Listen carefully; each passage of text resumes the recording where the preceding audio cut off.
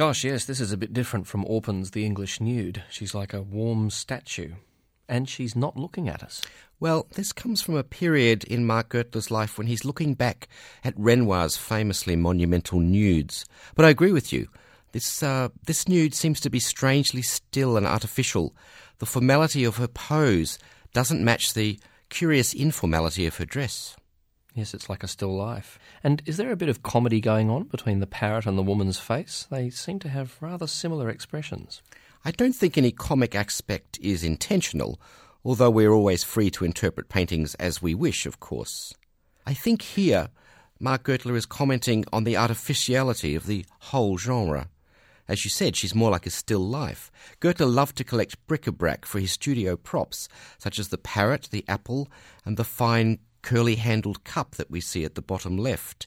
And he's setting up, I think, a contrast between the living and the inanimate, and actually asking us which is which.